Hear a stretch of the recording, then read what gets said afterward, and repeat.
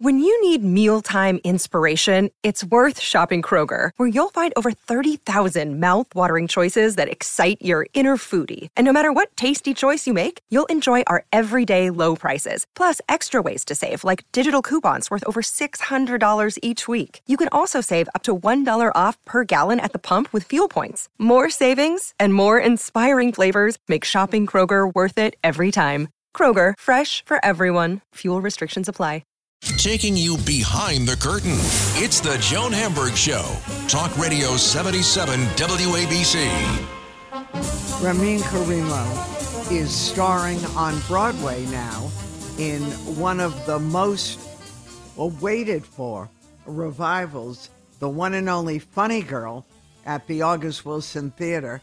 And he plays one of all of our favorite roles.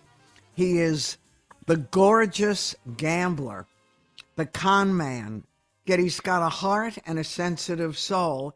He's the one and only Nicky Arnstein, and we're so happy you're back on Broadway, and I'm sure you're getting a big kick out of it too, although 8 shows is a lot. I have to say it's great to be back, but it's one of the most fulfilling roles I've got to play, so although 8 shows a week is quite the commitment for any role. It's a joy.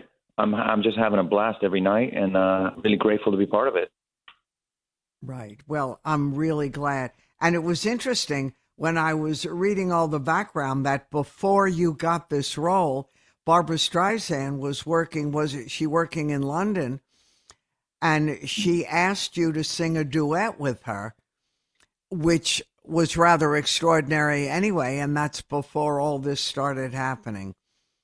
That's correct. It was just a call out of the blue from our director, Richard J., and he said, Barbara wants to sing with you, and it was so surreal that you couldn't even comprehend it. And there I was rehearsing with her, with Barb, and Lionel Richie was hanging out with us. I'm like, what is You're happening kidding. right now? And the stories right. they were telling, I remember thinking to myself, please don't look my way, because I have no anecdote to add to your story about Otis Redding and the Temptations right now. Just let me listen. And then after singing with Barb in Hyde Park, it was probably within 3 to 4 weeks later, I get this offer for Nicky Arnstein. I was like, oh, that's what a coincidence. Yeah. But you didn't even have to audition. I mean, even the biggest stars audition, but obviously they were watching you, and this was it. Who knows? I'm never above auditioning, but if there's a way of not doing it, great, because my nerves always get the better of me. So it worked out perfect. Every actor.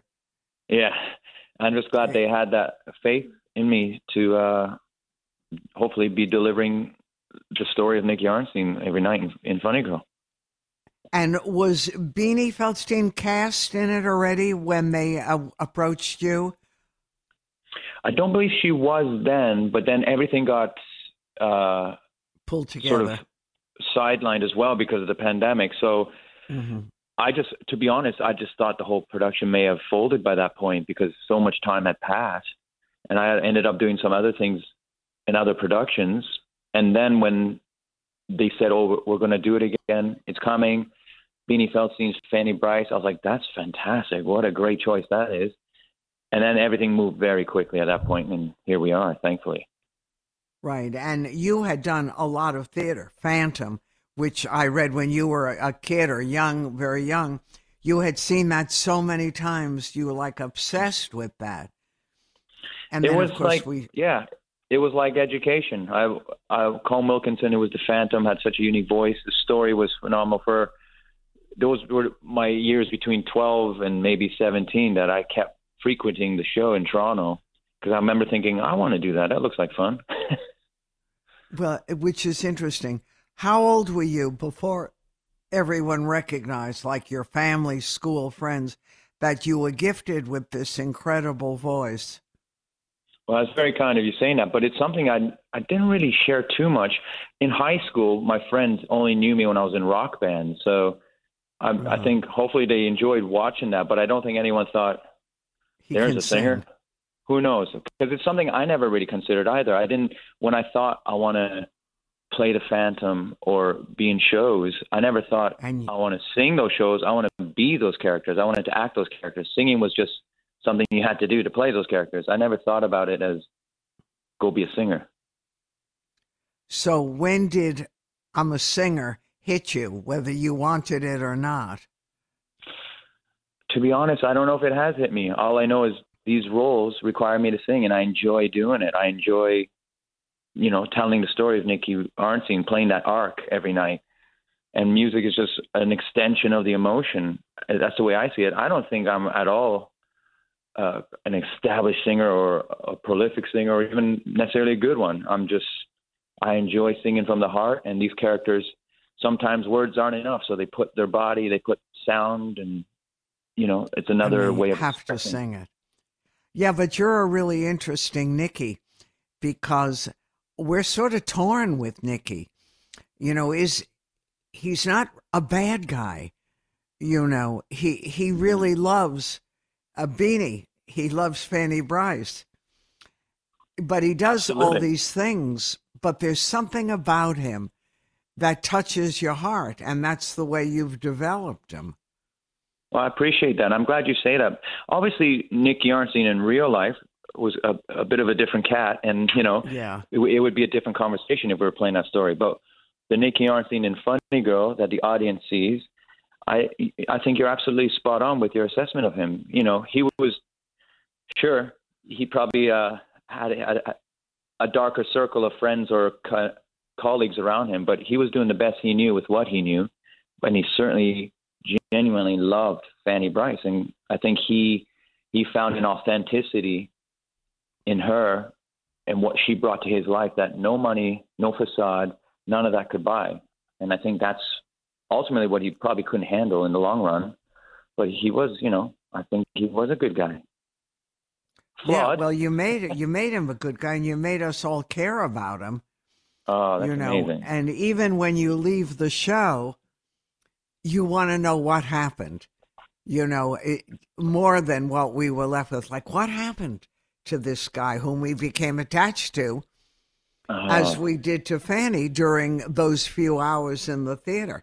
Well, that's the magic part of theater, and then you with that great big voice, too, that sort of knocks it out of the box. And I bet he was not an easy character to develop. You had to really put a lot into this guy. Yeah, it was a difficult process, but it's something because Beanie was so great to work alongside every day. And then you have people like Jane Lynch in the room and obviously Michael Mayer directing you. You kind of, every day I thought, okay, today it didn't work. Let's see what tomorrow brings. And it's the first time I try not to beat myself up or sprint for results. Every day I knew we had a long rehearsal process, a long technical process. So I thought, use the time and just see what happens organically. Every day me and Beanie would go over the scenes and new things would happen. And it took some time, and I would still find myself internally get frustrated with myself, but I kept having talks and just saying, give yourself grace, give yourself time. This will come. And I kind of want to always have that mentality, even because I think that's what will keep it fresh over the year or however long we're in the show. And right. Every night becomes its own unique interpretation of them.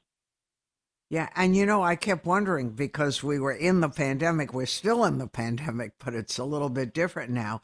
But the auditions and everything were probably over Zoom in the beginning.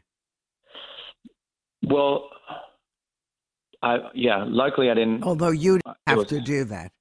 No, and I've heard stories of people doing that, and my hat's off to them, because Zoom for me, I can't stand it anyways because I love human contact, and also the line goes down, so I don't know how people did that, but it's amazing that we were able to do that to keep the industry going as best they could. And thankfully here we are able to do it in the room live and have an audience now. Right, and an audience that goes crazy. Can you believe that? Yeah, I can, because I was there. And they're talking about it at intermission, and they're all excited about it. But, theater's back, and theater, of course, is the heart of our town, and that's what draws people here, and we can't ever forget it. And Funny Girl is one of the great musicals. So we all are in love with the story and with everything in it. So, And that's evident. But your You can see that. family, yeah, but your family is still in London, right? Or did they move to New York?